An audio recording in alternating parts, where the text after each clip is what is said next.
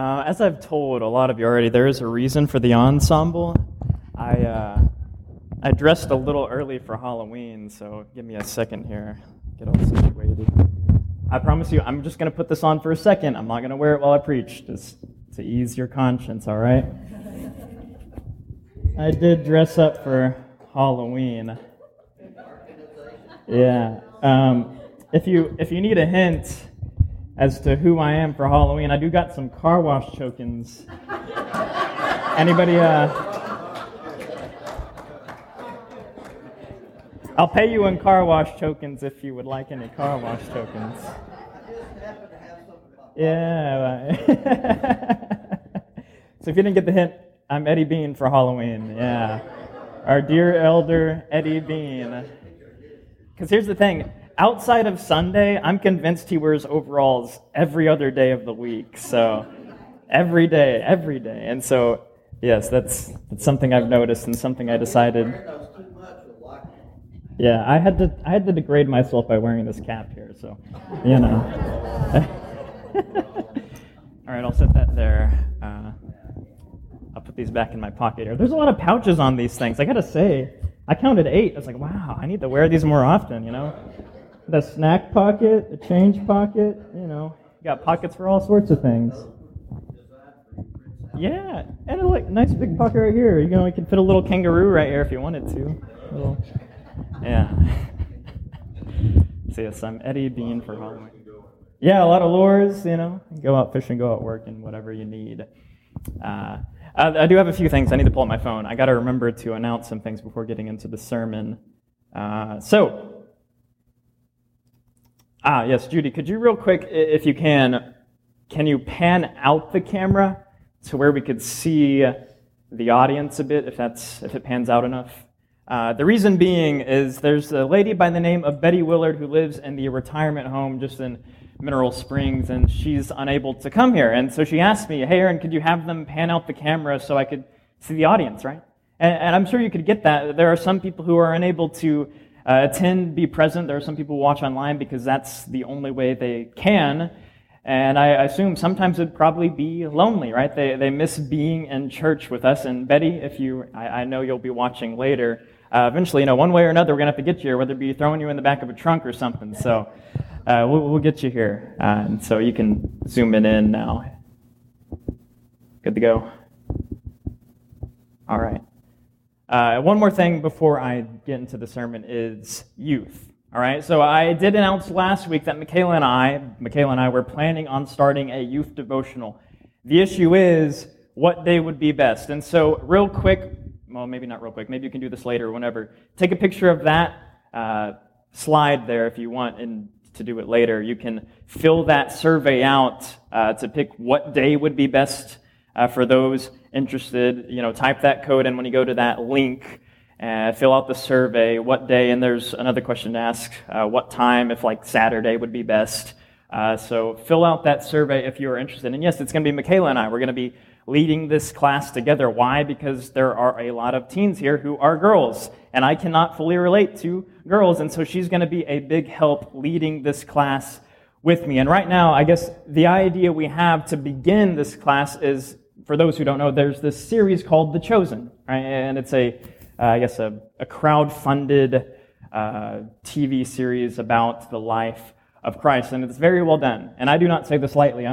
I'm pretty particular, and I'm a stickler when it comes to movies. I like good acting, and this is actually pretty good. And so what we're going to do is we're going to watch maybe 30 minutes of The Chosen, and then after that, take a look at the text they based that episode on and discuss it. So why do that? Well, one, you still get to look at the text, you get to discuss it, and two, it is fun. Right? It's a good little show. It's informative. It gives you a good idea of what it might have looked like during Christ's life. Now, that being said, let's get into the sermon. So, that is not my sermon. That is my class. Let me flip on over. There we go. There was one time in middle school that I guess you could say I got into a tussle. Some are like, oh my goodness, our preacher got into a tussle. Yes, so let me explain. In middle school, we had soccer practice, and our soccer practice happened in the middle of the day. And I had my two pairs of shorts, right? One pair of shorts to go practice soccer in and one pair of shorts to wear throughout the day. So, I went out, we had our practice, had our soccer practice. I came back in to find that my school shorts were missing. And here's the thing about my school shorts. I had at the time, what was, I guess, like first-gen iPod, which that makes me an old Gen Z. Some are like, no, you're still young. Anyway, but I had my iPod in my shorts. It's like, oh my goodness, I lost my shorts, which means I lost my iPod. Where did it go? And then comes in one of my teammates wearing my school shorts with my iPod in it. And I got so angry. I'm going to be honest with you. I got so angry. I ran over to him like, what are you doing? Why do you have my shorts on? I kneed him in the stomach and threw him on the ground. Okay, I'm just being honest with you. That's what happened, all right? I slipped up. And then while I did that, the coach walked in, right? He walked in to see all this happen, and obviously he wasn't happy, and so he brought both of us outside. What's going on? Why would you do that? And so here I am. Let me be honest again. I'm just in tears, okay? Tears because that was out of the norm.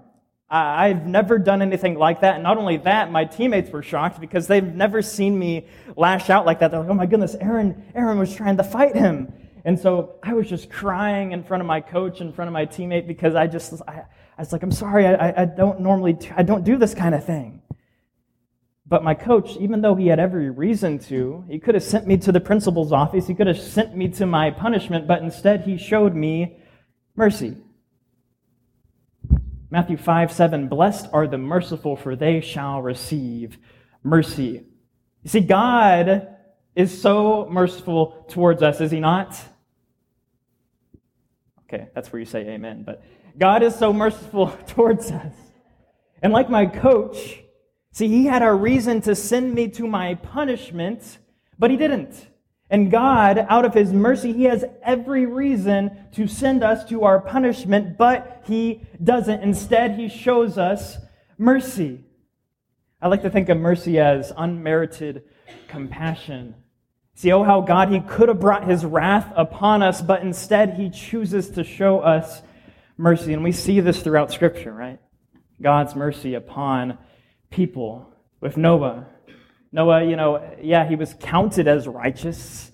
Now, that doesn't mean he was righteous. He was just counted as righteous. He didn't live a perfect life. And his family, certainly, they weren't righteous, and yet God showed them mercy. Abraham, right? He wasn't that rich. There were other options that God could have chosen to live through, to show mercy, to love, and yet he chose Abraham and decided to build a nation through him. He showed him mercy. And of course, Abraham's son Isaac, who was to be offered up as a sacrifice, and God showed him mercy, saying, you know what, someday I'm going to do this for humanity. Right now, I'm going to show you mercy, and later on, I'm going to show you something even bigger, a bigger act of mercy. And of course, Jacob, otherwise known as Israel, and Israel, the nation that comes from Jacob, the amount of times God showed them mercy. Right, we all know Israel was like the black sheep of a family. They were mischievous. They did not follow God's laws.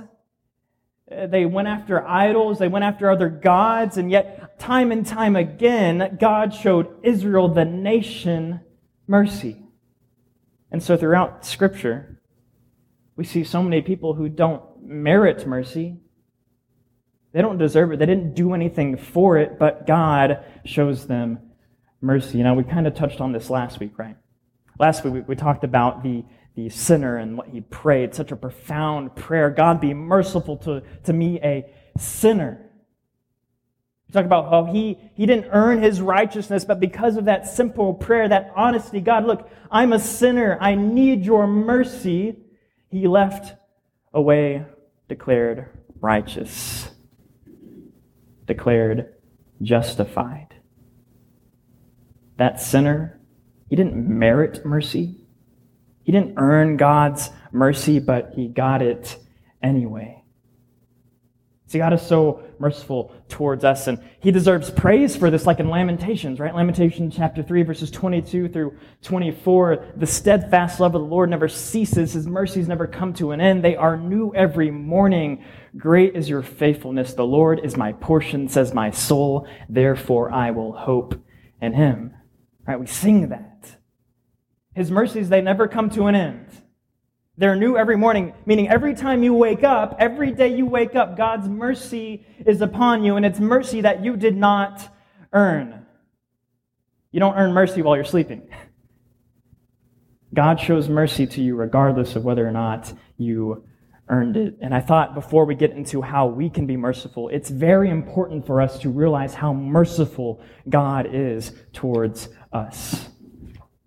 Blessed are the merciful, because they shall receive mercy. Now, before getting into the main text I want to dive into, I do have a question I want you all to ponder as we go through the text.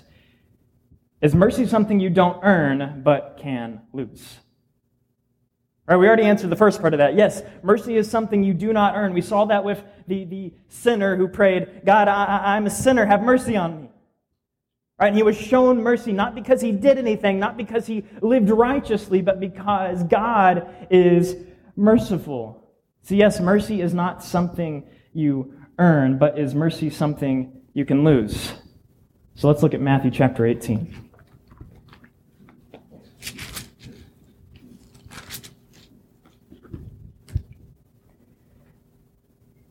Matthew chapter 18, verses 21 through 22. Then Peter came up and said to him, Lord, how often will my brother sin against me and I forgive him? As many as 7 times? And Jesus said to him, I do not say to you 7 times, but 70 times 7. All right, so here's the context for the parable Jesus is about to give that's centered on mercy. Peter asks, how many times should I forgive my brother? 7 times, right? That seems like an adequate amount. 7, completeness. And of course, Jesus, he responds, no, not 7 times, but 77 times. Now, the point is not you got to count up to 77, right? The point is you are to forgive indefinitely. Surely, you're probably not going to reach 77, okay? Jesus is saying you got to forgive indefinitely. So the context for this parable about mercy is forgiveness. Is mercy something you can lose? Now, before we go on in the text, I do have to provide a caveat of sorts. So, forgiveness essentially and basically is a canceling of debt, right? Somebody wrongs you and you don't demand punishment, you don't demand repayment for the wrong done. That's essentially what forgiveness is. Now, there's more to it than that in this passage, and we're going to see that, but that's essentially what forgiveness is. And a caveat before we go on, all right? Forgiveness does not mean you're going to return to being best buds with whoever you forgave. All right, there's a misconception that so many people have is that to forgive, I have to be reconciled. In other words, to have a restored relationship. Right? I'm going to tell you this. Forgiveness does not always entail reconciliation because, quite frankly, that's not always possible. Right? Sometimes you can forgive somebody, but there can't be any reconciliation, maybe because of that person's choice. They don't want to be reconciled. Now, I know I'm just briefly touching on this, and this in itself can be a whole sermon, but just to clarify, forgiveness does not always entail reconciliation. Now, continue on in verse 23. Therefore, the kingdom of heaven may be compared to a king who wished to settle accounts with his servants. Before we go on, the kingdom of heaven, what do we know about that phrase? Well, that phrase, simply put, is God's, or the extent of God's effective rule. Now, that can be both now and later, right?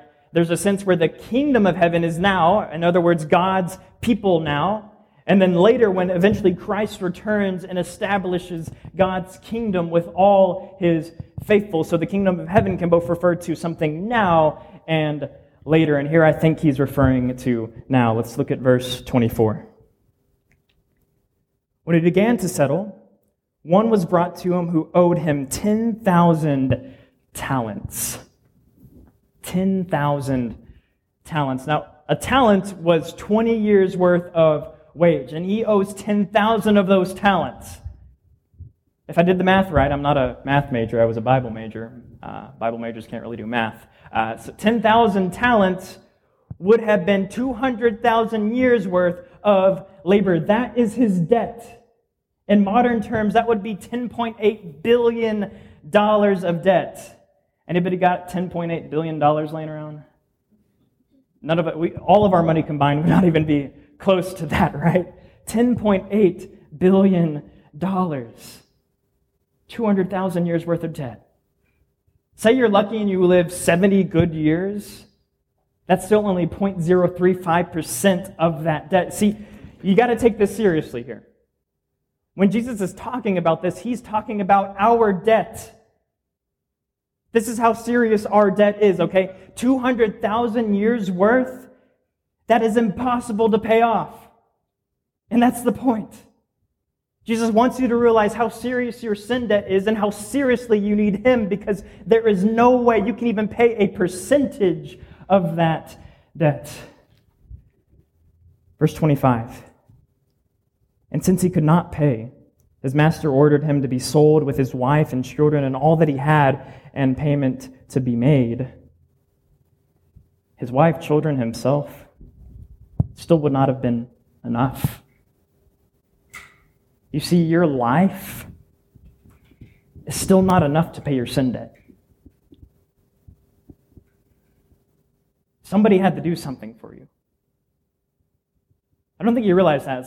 Some people get in their minds that, okay, I just got to live a good life and that's going to pay my sin debt. No, that's not how that works, because even if you live a good life, your life would not be enough to pay your sin debt. And this is how the servant responds in verse 26. So the servant, he fell on his knees, imploring him, "Have patience with me, and I will pay you everything." I can imagine the king looking at him, maybe a slight smile on his face. You'll pay me everything? Of course, the servant doesn't realize that's impossible. Have you ever responded this way to your sin? Understanding that you lack so much, that you'd fall on the ground and weep before God. God, I am so sinful. Just as Peter, he fell before Jesus, "Depart from me, I am a sinful man." When we think about our sin, that should be one of our first responses. To get down before the Father and weep, because we know we can't do anything about it. We can't. So that's how this servant responds. Verse 27 says this: "And out of pity or compassion for him, the master of that servant released him and forgave the debt." He had pity or compassion, and he forgave that debt, 200,000 years worth. $10.8 billion in modern terms, you just forgive that?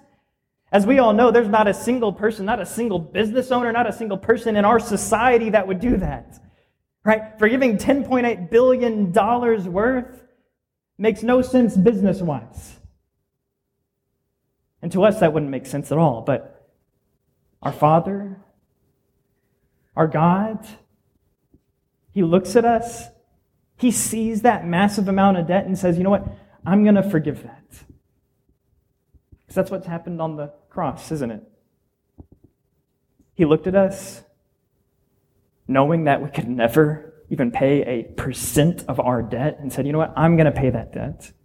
I'm going to suffer. I'm going to lose my son so that your debt can be wiped clean. Verse 28. But when that same servant went out, he found one of his fellow servants who owed him 100 denarii. And seizing him, he began to choke him, saying, "Pay what you owe." This man who was just forgiven an impossible amount of debt goes out, finds somebody who owes him money, 100 denarii, which is 100 days worth of labor, and shakes him down. 100 days compared to his 200,000 years. He shakes him down. Unfortunately, that's how we act sometimes, isn't it?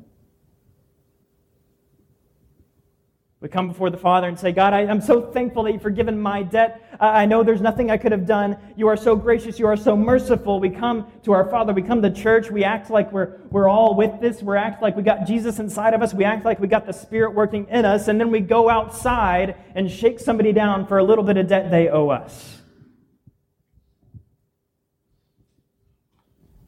In the face of our 200,000 years worth. Verses 29 through 30. So his fellow servant fell down and pleaded with him, "Have patience with me and I will pay you." He said the same thing as the person who's not forgiving him. Verse 30. He refused and went to put him in prison until he should pay the debt. In contrast to the mercy the king showed to this servant, the servant decides that his offender ought to go to prison. See, what if God was like this servant here who was unforgiving? There's not a single person in here. There's not a single person on this earth that would be in heaven if God were like that. But he's not. God is like the king who looks at our debt and says, I'm going to forgive you. I'm going to show you mercy. Verses 31 through 33. When his fellow servants saw what had taken place, they were greatly distressed, and they went and reported to their master all that had taken place. Then his master summoned him and said to him, "You wicked servant, I forgive you all that debt because you pleaded with me. And should not you have had mercy on your fellow servant as I have had mercy on you?" Let me ask you a simple question. Very simple, straightforward. The text answers it. Should we have mercy with others as God has had mercy with us? Yes. Yes. See, the sermon could be as simple as that. Should we have mercy as God has had mercy with us? The answer being yes, and then I could just leave. Verses 34 and 35, the text continues. And in anger, his master delivered him to the jailers until he should pay all his debt. Obviously, that wouldn't happen. So also my heavenly Father will do to every one of you if you do not forgive your brother from your heart. So remember the question I asked you, is mercy something you can lose? Yes. Mercy is something you can lose, and you will lose it if you are not merciful to others as God has been merciful to you. If you do not forgive your brother or sister from your heart, you will be thrown in prison. So what does it mean to forgive from your heart? See, forgiveness is much more than just forgiving a debt, not making somebody pay you for what they did wrong. So what does it mean to forgive from your heart? Well, you got to remember what the heart is in the Greek. The Greek, they're not thinking of the organ that pumps blood, right? The heart was the seat of feeling, impulse, affection, and desire. So ask yourself, have you forgiven somebody from your heart? Because if you just think about somebody who's wronged you, you think about all the ways you can get back at them, you probably haven't forgiven them from your heart. If you think about somebody who's wronged you and you go talk trash about them constantly, then you probably haven't forgiven them from your heart. If your desire is that offender would somehow fall into harm, even if it weren't for the thing they did to you, then you probably have not forgiven from your heart. See, forgiveness is so much more than just saying, you don't have to pay me that debt. Forgiveness must take place in your heart. I'm not going to pretend I got this down.